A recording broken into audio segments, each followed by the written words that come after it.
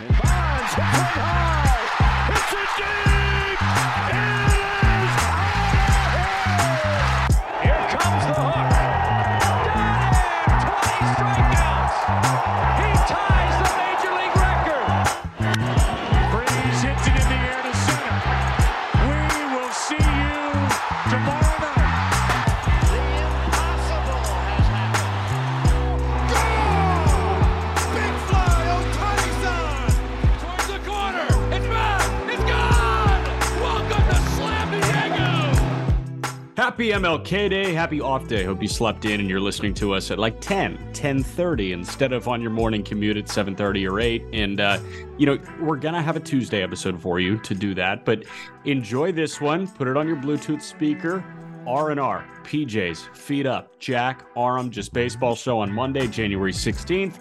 Before I ask you how you are, blind resume time. You ready? Okay. I've got 3 guys. I've got age, contract, OPS, home runs, and RBIs. Okay. Cool? Gotcha. Player A, 33 years old. He's making $720,000, which is pre-arb, league minimum, all of that. He has a 716 OPS with 8 homers and 44 RBIs across about 105 games. Okay. Player B, going to be 31 years old on opening day. He'll make $7 million, and he's got a 710 OPS from a year ago, 18 homers, and 63 RBIs. The third guy is 24 years old. He would be making $720,000, which is the pre-arb league minimum. He had a 984 OPS, 36 homers, and 119 RBIs in minor league baseball. So, Aram, I ask you, if you had to choose one of those guys to be your opening day first baseman, who are you choosing? Eric Hosmer.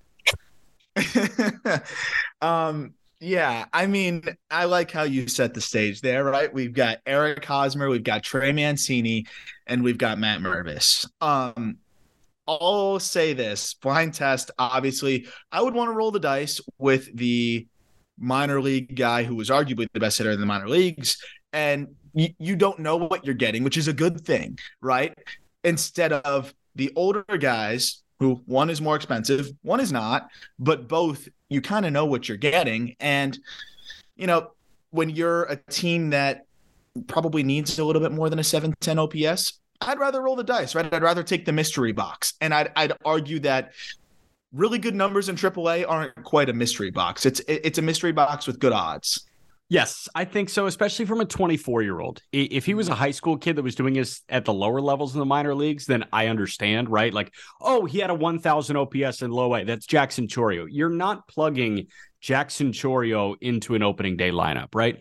But you are plugging a guy that went from like an 880 OPS to a 900 OPS from high A to double, and then like a 1,000 OPS in triple, right? I think his OPS, or at least his WRC plus, got better each stop he climbed, right? High A to double to triple. The strikeout rate went down. Strikeout rate went down at each level. So here's what you're telling me. He is going to every new spot, and he is passing the test with more flying colors than the previous test that he passed with flying colors, to the point where you felt like he needed a harder test. I mean, this is Matt Mervis, for those wondering. Correct. It's so mind-numbing. So mind-numbing. Aram, before we get back to it, how are you? How are you dealing with the end of this Skylar Thompson era in Miami? Honestly, we talk about how it's been a while since you and I have felt that passionate kid feeling about a team or whatever. And especially as you cover the game, you start to root for individuals more. And it's not a bad thing. It's just, something that just kind of comes naturally. I will say that game brought a lot of the kid in me out again. I watched the first half pretty much saying there's no shot. And then when you got that Bradley Chubb fumble, that strip sack, yeah, I jumped out of my couch, and I can't tell you the last time I've done that about a team that I root for. It really got me excited because it was just a really, really cool game. I was expecting to lose by 40. I would have bet on them losing by more than 14. Yes. So for the Dolphins to make that a ball game, remember, I've not seen a playoff win in my lifetime, really. I think they won in 2000. I was 3 years old. So, for me, I've seen 3 Dolphins playoff games. 2 were by backup QBs. all have been, convincing losses. So to get this game is the silver lining. They got a lot to figure out, but I had fun. I had fun, and I've not had fun watching a playoff game really in my life for my football team. I really don't know much about the NFL, and you know that. And like everybody that I do this podcast with, Peter knows it. Like I don't. When the NFL draft happens, that's like my last chance to ingest what these guys do, because it's almost like I'm waving to them as they board a cruise and they go away. I'm like, bon voyage. I'm not going to watch you on Sundays. But I know Tua, hey, great at Bama. I know that he was playing really well. You feel like they win the game with Tua playing quarterback? I think so, but the Bills played horribly. They're a better football team. But I will say, if they had to in that game, yeah, probably. So individuals, like you're speaking, you root for individuals. I've been rooting for Lamar Jackson since he was at Louisville. I feel like Lamar with Tyreek Hill and Waddle would make a lot of sense. Like, do you want Lamar? Or do you want Tua? And then we'll get right back to the Mervis Hosmer Mancini combo. I want Lamar back home. Good. In the 954. Cool. 305, same thing pretty much. I would love to have him back down here. Love to have him back down here. But yeah, it's one of those things too where I like what we're talking about, like with Mervis and like rolling the dice and just seeing what you can have. With Tua, I kind of know what it's going to be at this point. I don't know what Lamar Jackson looks like in this offense, and there's a chance it's glorious. So I'd love to see that. So that's and where the Dolphins are at, even with them. Like I'd rather roll the dice. So yeah, we'll see what happens, but Lamar is one of my favorite individuals to root for as a South Florida guy too. I've watched so many Mike McDaniel interviews over the last couple of years, especially this year, because that dude's cool as hell, and he's obviously an offensive mastermind. I just think if you gave Mike McDaniel an offense with Lamar Jackson, Tyreek Hill, Jalen Waddle, he could make fireworks. It would be, and that would be the thing that gets me right back into watching one team every single Sunday, because the Bears have obviously not been that for me. Okay, now the Cubs. I want to stress this before we get any deeper on anything.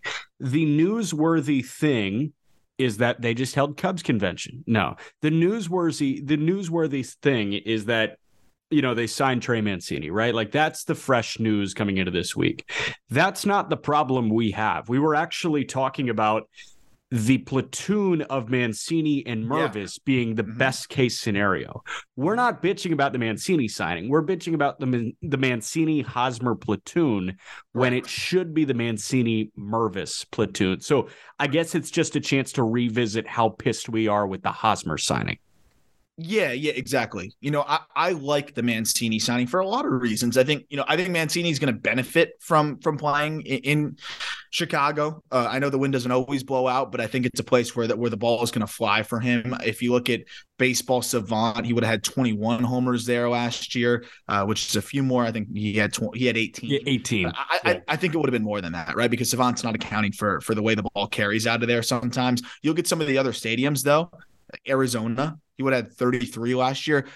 Colorado, 33. Like Mancini's one of those guys that has power, but I think is the way Nick Castellanos is very impacted by his environment. Like the power output can really change based on where you stick him, what stadium you stick him in. He hits the ball really hard. And, I like him as a bounce back candidate. I know he's, obviously gone through a lot, having overcome cancer, and his story is incredible. And that aside, he's had one season where he's really been that 30 home run guy where you're like, wow, he is something else. I think he's all the way back from, all of the other issues and concerns. Thank goodness he's healthy. But now it's like looking at him as the baseball player, I think he could be a bounce back candidate. I really do. And I think we kind of underestimate how long it takes to get back from something like that, kind of getting his feet back under him. This was the full season here. And, he was traded. The stretch he had with Houston was terrible. Really put a dampen down his numbers a little bit, like put a big damper on that. And I think that was when you look back at the whole year, makes it seem a lot worse. If he finished with a 750, 760 OPS, I think we might be looking at it a little bit differently even then. So I love him as a fit. I just don't get Hosmer. Right. Mancini got worse in every aspect when he jumped from Baltimore to Houston. And I'm not saying that Houston's a bad clubhouse. It's apparently a great clubhouse now that, 2017, that's in the rear view. Like you've got pretty much an entirely new roster with the exception of Altuve and Bregman and maybe one or two more. Am I missing anybody from that 2017 team? I don't think so, right? Brantley was Brantley. Brantley could have been there. I don't know. Just off the dome, it's Altuve and Bregman. But, you go to a clubhouse that is higher stress than Baltimore. And Trey Mancini, obviously, he can deal with that. He's a veteran guy. He's a leader. But he went from the place that he came up with and his team, right? Trey Mancini, regardless of production in any given year, was probably the face of the franchise with the Baltimore Orioles. And then he goes to Houston, and it's like, you're going to play the corners, and you're going to be a platoon, and you're going to be a part-time player for us.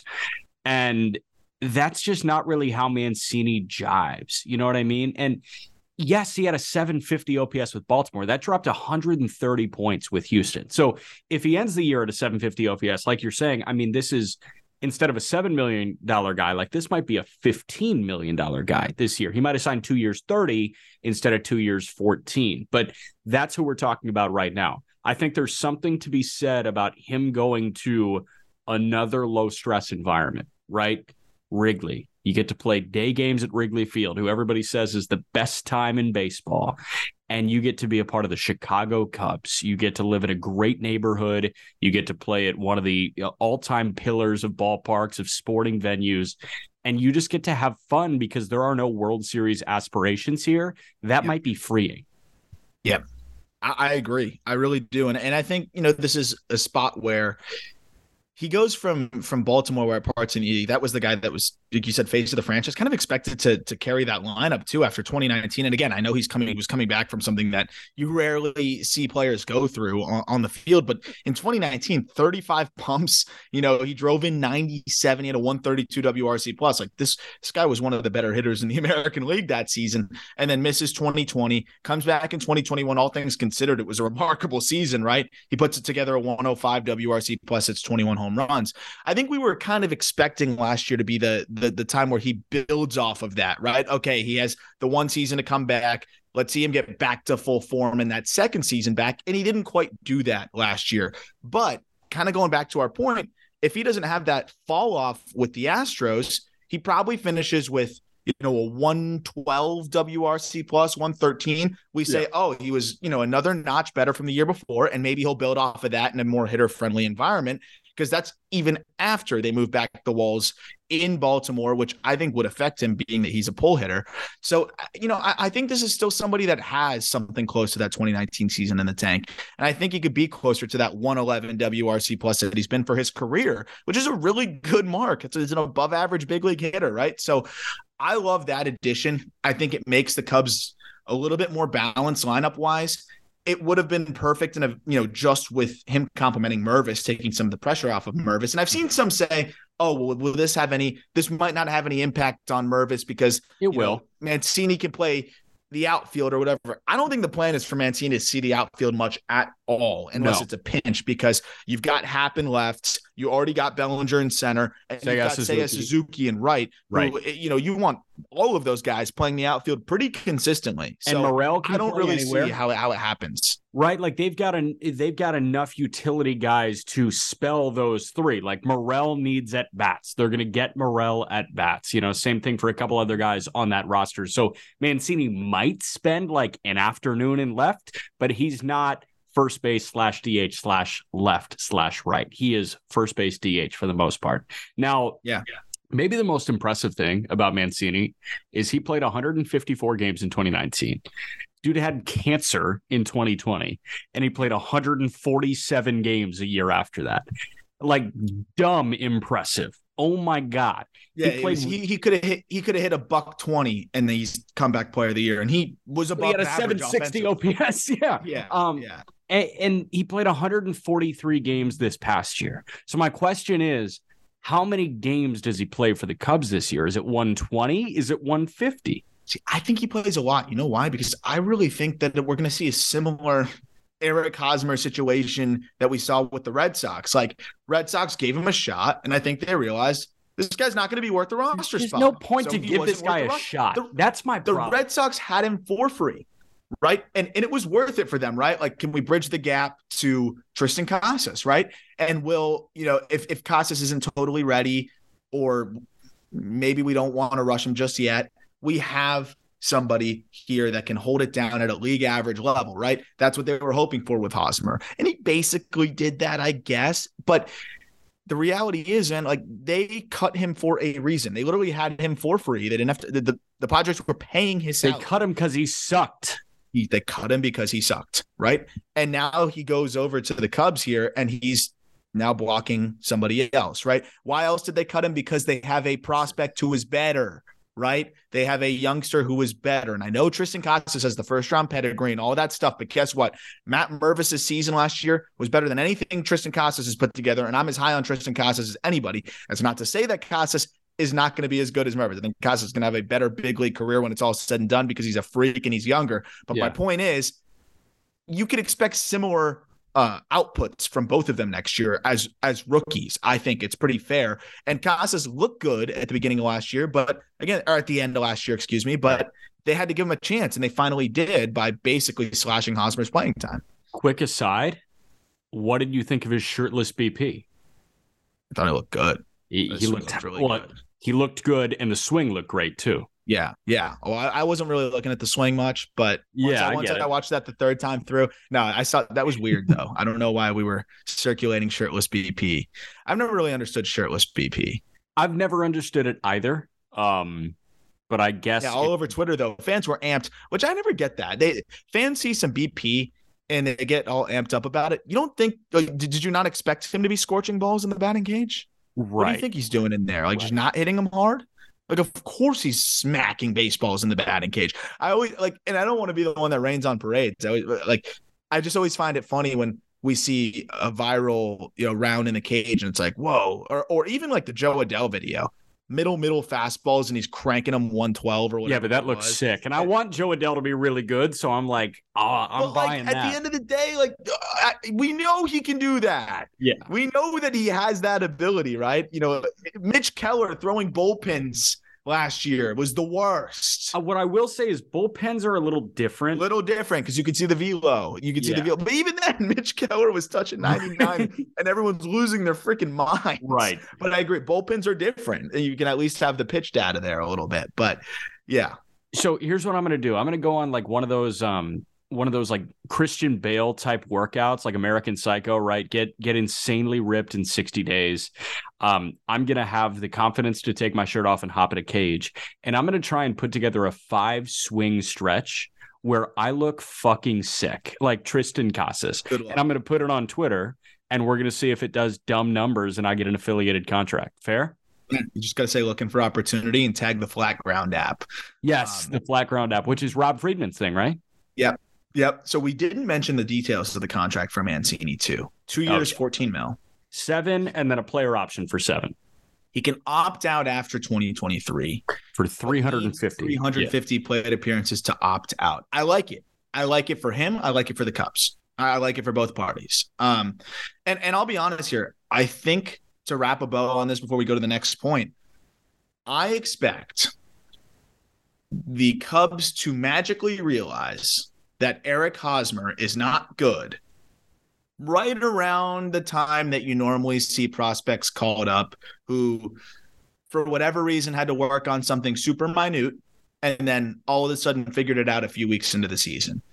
Basically, all I'm saying here is I wouldn't be surprised if Hosmer gets the opportunity for the first month, kind of sucks like we all thought he would, and we see Mervis a month after with one more year of service time for the Cubs, which will just be a mere coincidence. That's the next point. Chris Bryant in 2015, and do not think that I'm comparing Matt Mervis to Chris Bryant, because Chris Bryant was the second overall pick. Chris Bryant was the best prospect in baseball. Chris Bryant looked like a future MVP. He looked like a future Rookie of the Year. He was both of those things. Chris Bryant's a $200 million guy. I'm not saying that Mervis will ever turn into that.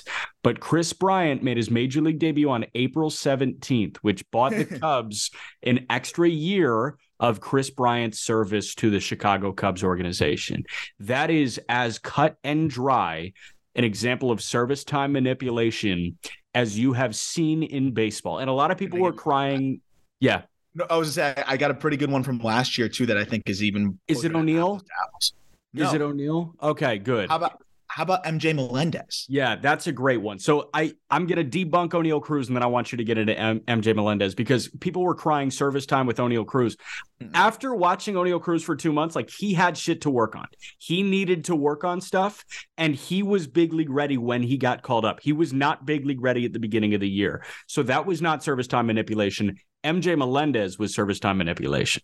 Absolutely. And I know MJ was expecting to be on the roster, and understandably so. And I think his situation compares most closely to Mervis's, because, yeah, I know MJ was a second-round pick, but at the same time, he was so bad in 2019, right? He had a 571 OPS with a 36% K rate, makes a swing adjustment during COVID, comes back in 2021. This is with the Royals, of course, and was the home run king in 2021, right? He slashes 288, 386, 625 with 41 home runs, 103 driven in, and 66 extra base hits. So pretty much similar to what Mervis did, and that was between AA and AAA, right? So he's expecting to make the roster because he's a catcher who was also playing other positions.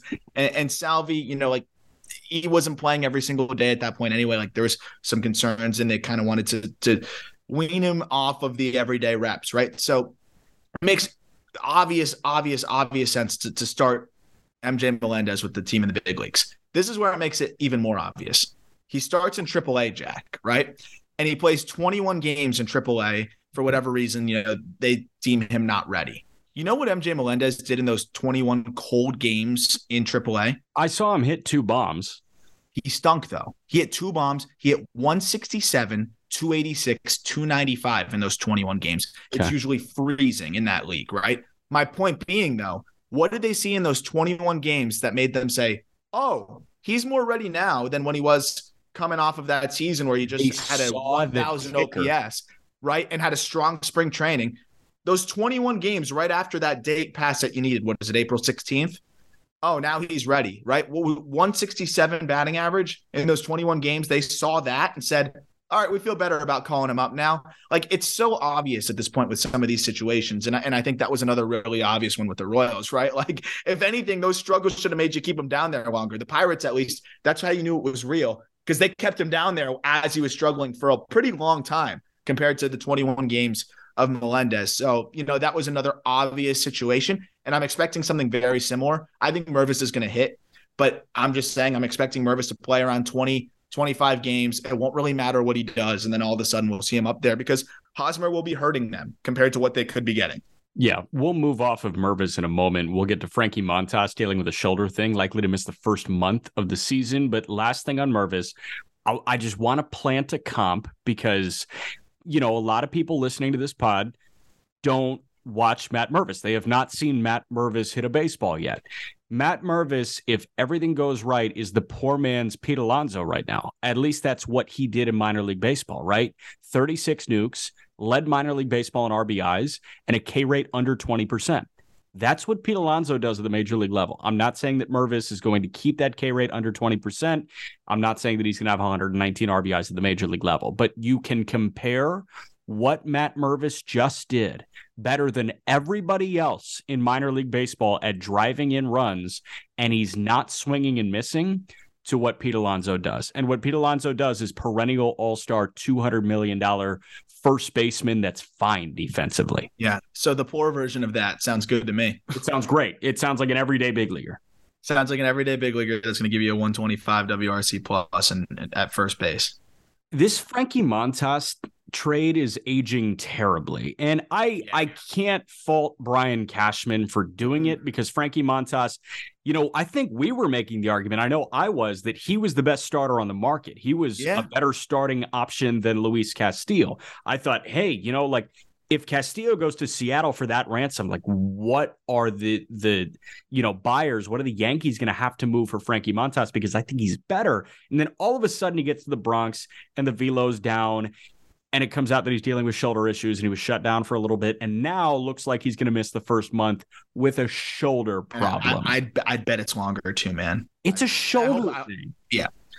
A month for a shoulder doesn't sound right to me. You know, I think there's a few reasons why they're saying that. I think one, and I hope I'm wrong. Like, I want Montas. He is a great pitcher who, like, there's nothing more agonizing as I can imagine it's got to be even worse for him and his teammates. But Yeah. when you cover the game and it's just you're always just excited to see great players do great things. There's nothing more agonizing than watching somebody that isn't reaching their potential or pitching to the best of their playing to the best of their abilities because their body isn't letting them, right? Watching that start from Steven Strasburg when I covered his return. That was probably so sad. It was really heavy. Like it was really, because you're seeing 86, 88, and I'm just remembering how great this guy was. And again, Montas might be fine. He might rehab and be perfectly fine. But I'm just mentioning this because we almost forget sometimes how good these guys can be. And Montas, we were talking about him as a potential top guy in the trade market, like you said, because his peaks are freaking great, right? In 2021, before he started to deal with those injuries, 3.37 even then over the course of the season, struck out nearly 10 per 9. He was spectacular in 2019 in a limited sample size. Like, this guy has crazy stuff. And you can't blame the Yankees on this one because they really didn't even give up that much. We're talking about it, right? We're like, hey, this is like kind of a light return, right? Luis Medina's going over there. Like, he's not that great. I like Waldichuk a lot, but that was really the only guy that they were going to feel it. And Sears was big league ready, but like he wasn't going to. Who cares? That's a guy you're not losing sleep over, right? Exactly. Does more good for Oakland than you if you're the Yankees. He's more of that swingman depth arm. So like, it was one of those trades where like, wow, maybe the shoulder concerns are worse than we think, and that's exactly what ends up happening here. I'm worried that it's going to be more than a month. How often do you see a guy shut down for a shoulder issue for a month and then they come back? Usually it's a few months at least, and they're kind of easing their way back into it because that's not something you really mess with unless it's just basic shoulder fatigue. I think there's a chance, Jack, that they don't want it to be too obvious how worried they are about Montas, because if they're surveying the trade market, I don't think they want people knowing that Montas might not be available for an extended period of time. They might be unsure right now, but I think they're going to always undersell how concerned they are, especially if they are going to maybe look and get another arm into the fold here. I think so, because if sellers know that the Yankees need it, they will up the price, right? Like they are going to get gypped when they become desperate. And I think that they want to put out the front that they're not desperate right now. And I hope that they're not. I hope that Frankie Montas, as somebody that grew up like hating the Yankees' success, I hope they're not screwed by Frankie Montas, because I hope Frankie Montas is on the hill. Here's my question for you. Let's doomsday scenario here. Frankie Montas is unavailable for 2 months, let's say. How do you feel about Domingo Germán as the number 5 for them? Like, that's probably fine. They probably don't need to do anything. If the other 4 are Cole, Rodon, Cortez, and Severino, I feel fine with Germán as the 5.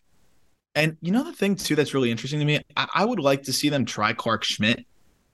I don't know why they don't really consider Clark Schmidt I thought he showed some really good things. I know they put some big responsibility on him in the postseason at points, but Schmidt's a guy that I think you could plug in and he could give you 5 good innings. I really think he could be a fine starter for you. But I really expect Germán to be fine. I don't know how that guy still has a job, but in terms of off the field issues, but on the field, the guy's pretty much, you can pencil him in for a low 4s ERA for the most part. He was even better than that in 72 innings last year, but I think you can pretty much pencil him in for 4.2, 4.3. He's not going to walk guys. And, with the offense that the Yankees could potentially have, that should be more than enough out of year 5 while you wait for Montas to come back. But, it is worth kind of questioning, though, what are they going to get out of Montas? And I wonder how concerned they are. But at the end of the day, when you got those other 4, like you said, you're in pretty good shape. The only thing is, how concerned are you about the rest of this rotation, right? Garrett Cole seems like he's pretty much Iron Man. He doesn't seem to really have many arm issues, knock on wood. But we know the deal with Rodon. We know the deal, with some of these other guys. And also, we've never really seen Nestor stretched out consistently. I know that's a little bit of a concern as well.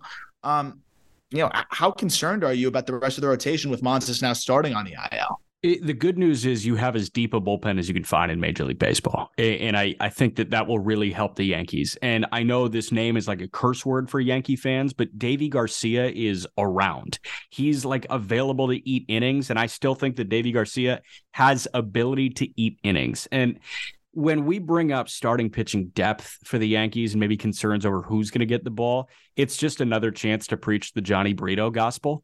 Johnny Brito this past year in Double and Triple A had a ground ball rate over 50%, a sub-3 ERA. He 8 innings. Like, that's a guy I think that can be comparable to Domingo Germán. Yeah.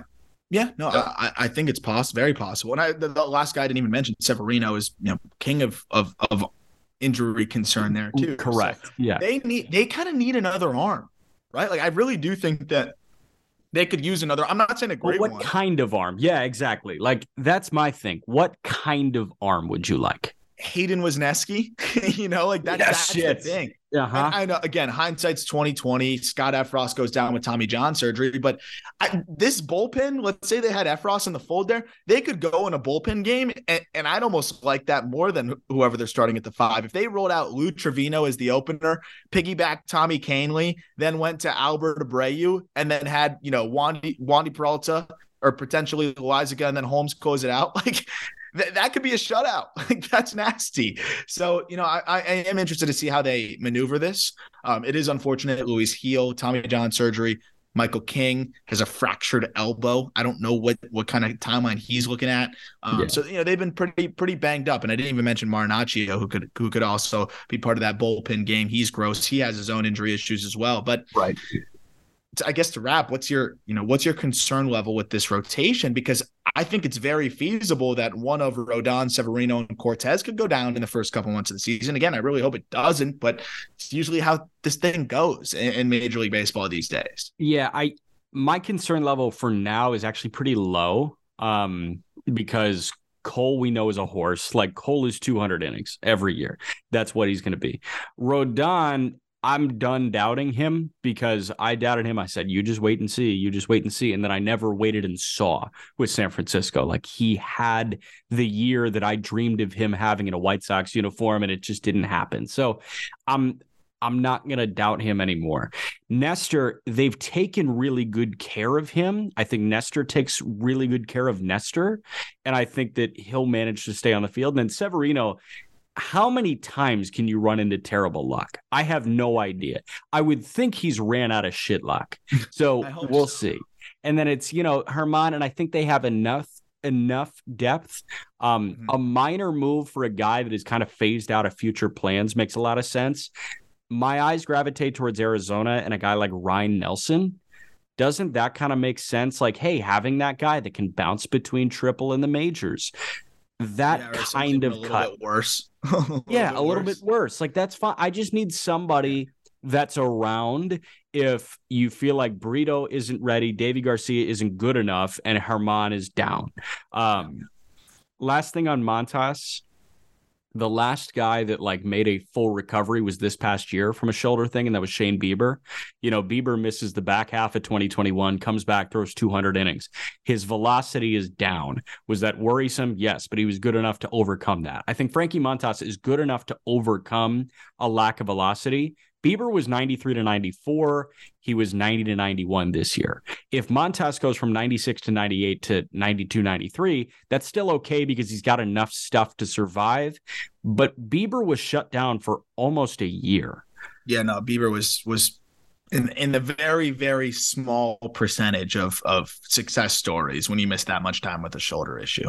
Yeah, so I guess it's just a we'll see thing with Frankie Montas and hope for the best.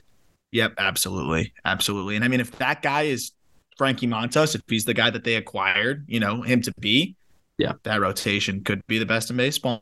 Yeah, 100%. Last thing, ABS, automatic ball strike. That's coming to every AAA ballpark. That was Passan and Ken Rosenthal that were co-reporting that, I think. Might have just been a release from Major League Baseball that they picked up, but I know it was an ESPN story. ABS was tested in the Arizona Fall League. Did you see ABS in the Arizona Fall League? Yeah, I did. It's pretty electric, honestly. I'm really excited for it. So the best way to describe it is almost a challenge system. So half of minor league ballparks, I think, are going full ABS. Like the umpire will be wearing an earpiece and they'll, be told ball or strike right away.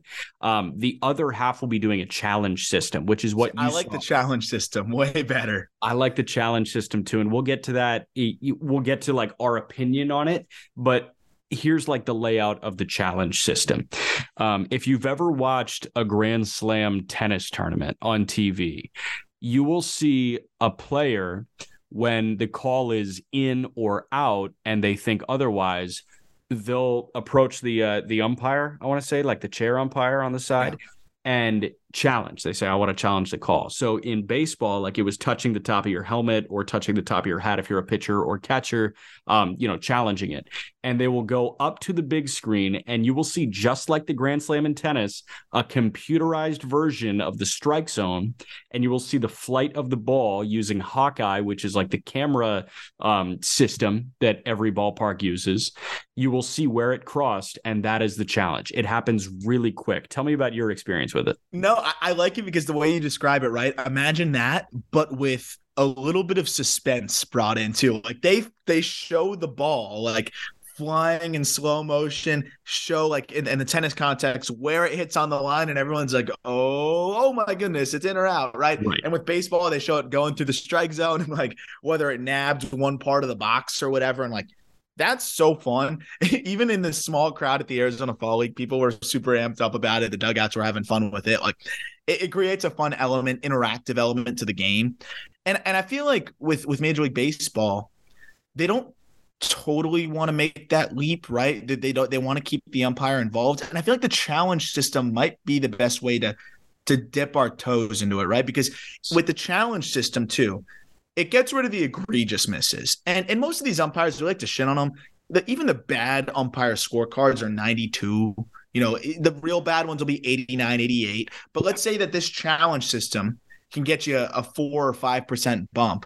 That means the good ones will be near perfect. That means the okay ones will be good, and the bad ones will be passable, right? So I don't know if we have to go full-fledged into the ABS all the time. I think even just a challenge system to move the margin of mistake to maybe 5% better, right? I think that makes it a little bit more tolerable, and that might just be enough. It's really those 88% scorecards that get me. Yes, 100. Anything sub 90 pisses me off. Yeah, no B pluses in umpiring. So I'm really glad that Indianapolis is going to get the challenge system. I think it's, half of AAA ball is going to get full ABS, and full ABS takes framing out of the equation. Like that's the thing that everybody is scared of. That's true robot umpire ABS.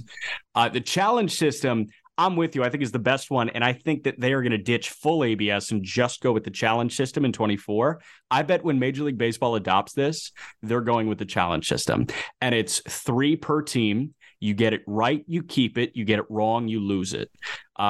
It's like challenges in the NFL, right? It costs you a timeout. This is where it's tough, though, because how do you decide?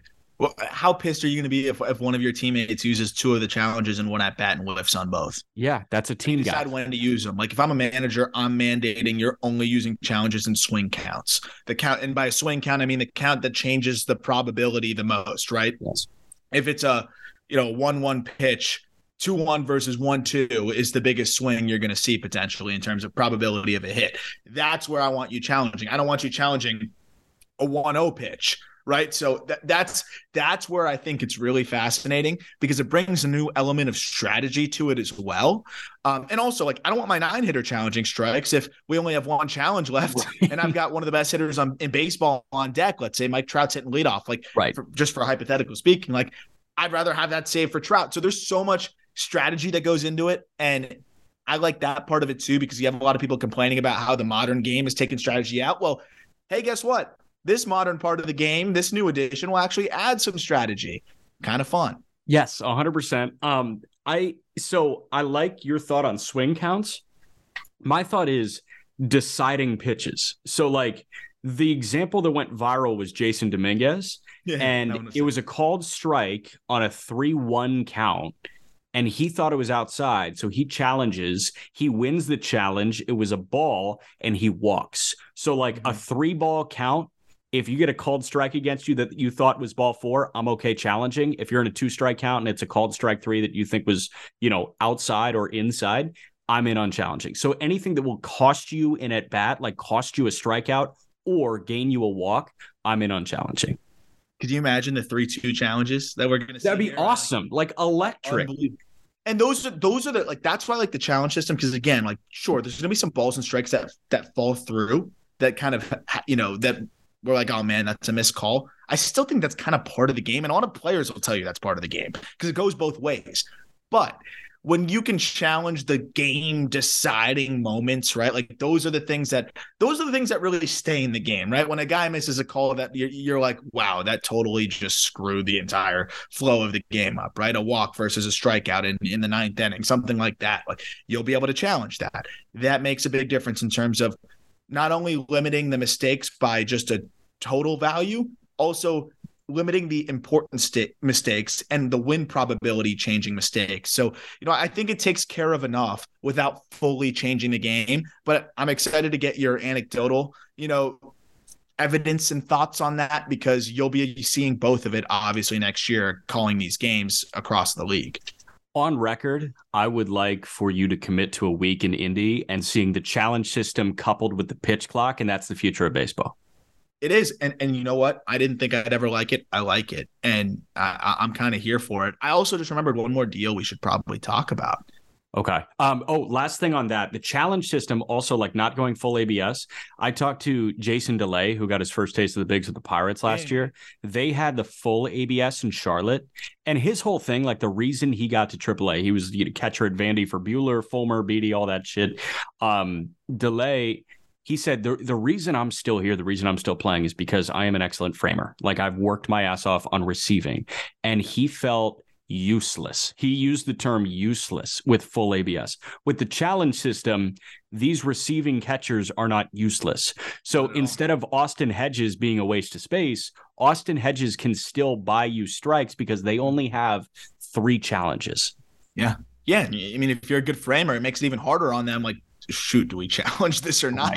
Right. Is it Hedges, or I know most hitters are watching where it crosses the plate, but it does add to that element. I agree, and I don't want to lose that part of the game because I don't either. Hard, and it's fun, and it's something that makes the game what it is and makes the catching position so awesome. I know what deal you're going to bring up. What? You say it. Chris Paddock. No, I was going to say McCutchen to the Pirates. Great. Like, we got to talk about McCutchen to the Pirates too. Yeah. Okay. Those are the last 2 things we got to talk about. Okay. Let's get Paddock over with and then end with the feel good story. Perfect. Yeah. That's like the kicker. That's the end of the local news broadcast. You always end on a happy note. PTSD mentioning the kicker for any of you journalism school students out there that had to do news stuff. Okay. So Chris Paddock's deal. I like it. It's a 3-year deal that guarantees Paddock $12.5 million. And Chris Paddock is with the Twins. He's recovering from Tommy John surgery, targeting an August return, which, by the way, if the Twins are in it, nice little boost there because Paddock was looking pretty good before the Tommy John surgery. And if he gains even a little bit, if he gains a tick on the fastball, he could be pretty solid. And he's still just 27. But what's interesting about this deal is he gets $2.5 million in 2023, $2.5 million in 2024, and then $7.5 in 2025. It gets the Twins an extra year of control for him because I believe he was under control for 2 more years. Now this gets them a 3rd year of control, and it gets him some financial security here as he recovers from Tommy John surgery. 2 big takeaways from this for me. I like the Twins solidifying some pitching for the next couple years. I also love how much this just shows how far we have come with medicine, that this dude is in the middle of his elbow reconstruction surgery, and they're extending him to a 3-year deal because it is so likely that he is going to come back either just as good or stronger. That is so freaking cool. Like, I love that we are that good here with this Tommy John surgery. I hope shoulders get there one day. Probably won't because of how complex it is. But thank goodness we're there with the elbows. Like, it's not even a problem. They're happy to guarantee him $7.5 million in 3 years, in 2025, even though this guy legitimately had his elbow reconstructed 7 months ago. I'm with you. I'm with you. I was just calling a women's hoops game over the weekend. It was Ball State and Miami, Ohio. And Miami, Ohio's best player, like an all-MAC player, she came back from an ACL tear in 7 months. Like, advances in modern medicine. What are we doing? And I'm with you. Like, nobody really bats an eye right now, but then you take a step back and it's like, holy shit, they just gave this guy $12.5 million and his UCL was literally snipped in half like 7 months ago. They took one from another part of his body, threw that shit in his elbow and said, you're good to go. It's incredible. Like, you're right. Yeah. The success rate to be good enough to get this guy $12.5 million while he's sitting on his ass, maybe throwing a ball 40 miles an hour, is miracle work. And shout out Frank Job, who did it first, I want to say, or maybe he was shoulder. I think Job was elbow, and then James Andrews and like everybody that kind of followed. Shout out Tommy John. Shout out Tommy John, Santa Claus, Indiana's finest, I think. I mean, Paddock's a high floor guy. Paddock is, like he could be a 4 ERA, but you know what? He's going to be under 2 walks per 9. That's his thing. He will always command his pitches. And it's just nice to have a guy like that. Like, even when you're building out your rotation, the Twins have a lot of unknowns, right? Sonny Gray will be a free agent. Tyler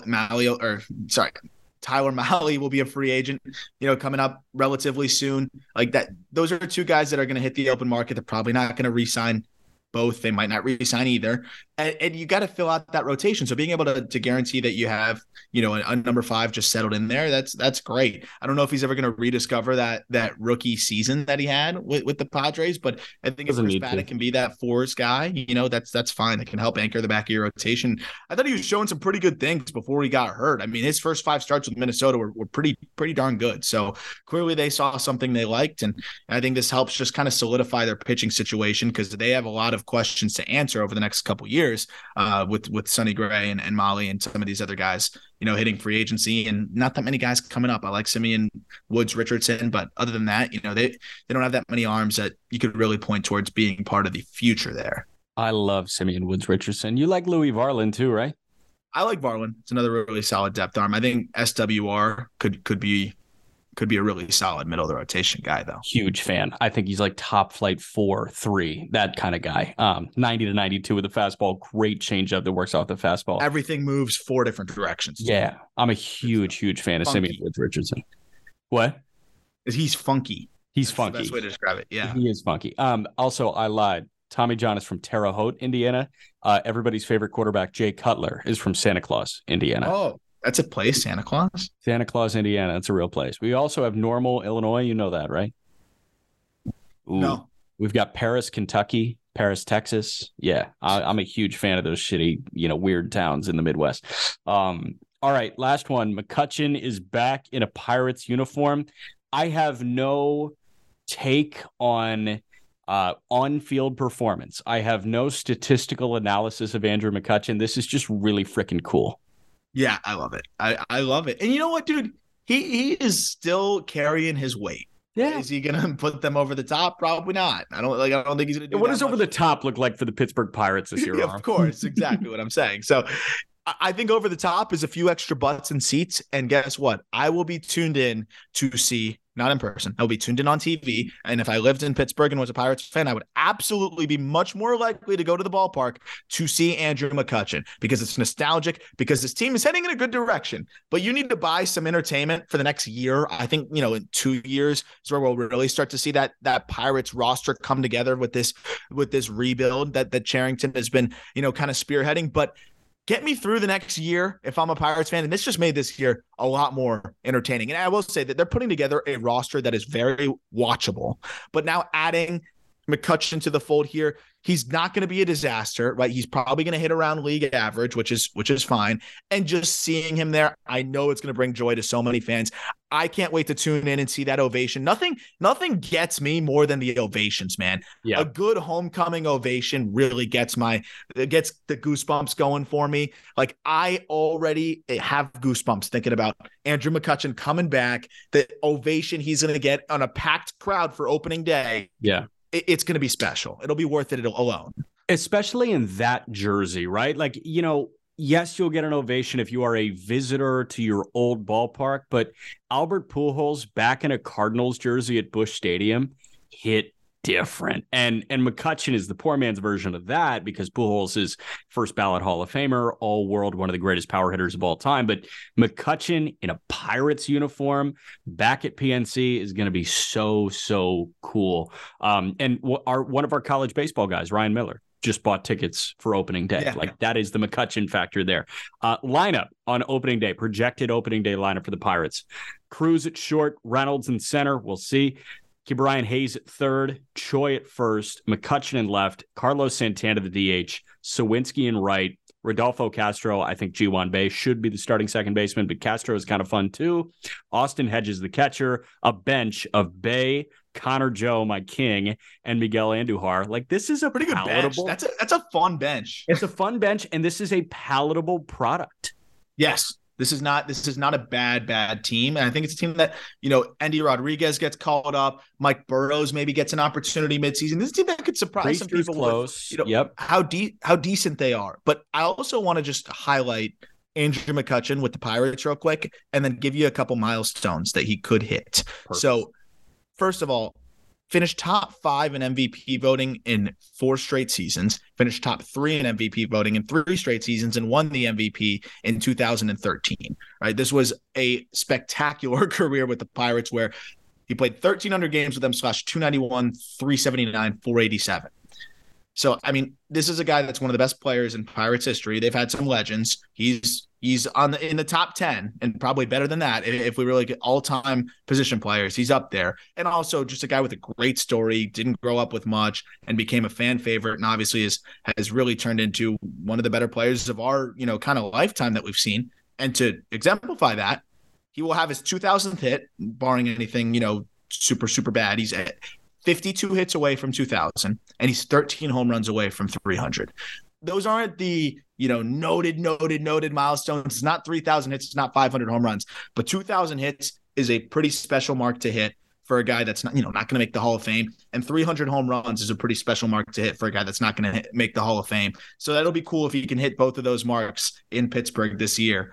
So that's another thing I'm looking forward to as well. I'm excited. I'm just really excited. And obviously being with the Pirates AAA team, I'll watch a lot of Pirates baseball, and I'm genuinely excited to watch Pirates baseball this year. Crazy thing to say, but I'm really excited to watch Pirates baseball. So I think it'll be fun, man. This was fun. Peter and I tomorrow. Anything to note? Oh, call up. Really exciting. You guys received the 2019 MLB redraft well. So we're going to go with the 2020 MLB redraft. Yeah, that should be out Monday or Tuesday. The redraft, I couldn't believe how well that did. It was awesome. So redrafts are fun, no matter what league. I always like looking at the NBA and NFL ones because obviously I don't follow as closely to be able to really redraft. It really adds some really interesting context for people that spend as much time dissecting these prospects and young players as you and I do. So look out for that redraft on the call up. Also, just wanted to plug real quick, you and Taylor Davis, we're going to keep mentioning it, over the next week or so for those who might be listening to the Just Baseball show for the first time in a little bit. You and Taylor Davis, Show and Go podcast, officially on the network, officially available on all platforms. First interview was Alec Mills. You already had your conversation with Dylan Cease, which I know went really well and was a lot of fun. Also some good episodes in between. You can expect unbelievable player interviews, really awesome insight from Taylor Davis, and your silky smooth voice just to complement it all, and thanks, whatever decent thoughts you have here and there. Gotta plug that. Definitely subscribe to that podcast. It's one of those that one of the things I've been most excited to add to Just Baseball, I think, in a long time, because I think Taylor's going to do an awesome job. I think you're going to do an awesome job. And I think the guests that you guys are going to get is going to be pretty freaking remarkable. I've already heard some of them. So Dylan Cease, looking forward to listening to that once it's out. Yeah. Well, thank you for the compliment, Aram. I am obligated to say a backhanded one. Yeah, no, I get it. I lack some brain power, so thank you for explaining that to me. But Cease, I'm not going to spoil the interview. Let's just say one of my favorite questions in there was Taylor saying, Dylan, we haven't talked in a year or so, but I actually reached out to you and see if you wanted to hop on the pod because my wife was reading an article that you were the biggest earner in the bonus pool. And I was like, wow, that's a really unique question that Dylan Cease has probably never been asked before. So, congrats on the 2 million. Yeah, congrats on the 2 million. Tell me about how What'd you do with it? That 2 million. Yes, exactly. And like, I can't fucking ask Dylan Cease that, but you know what? Taylor Davis can. Oh, yeah. And that's what makes this podcast so cool. I think that's a microcosm of it. He can ask the questions that we can't. So I think you'll really enjoy listening to the answers from these guys. Love it. Peter and I will talk to you tomorrow, guys.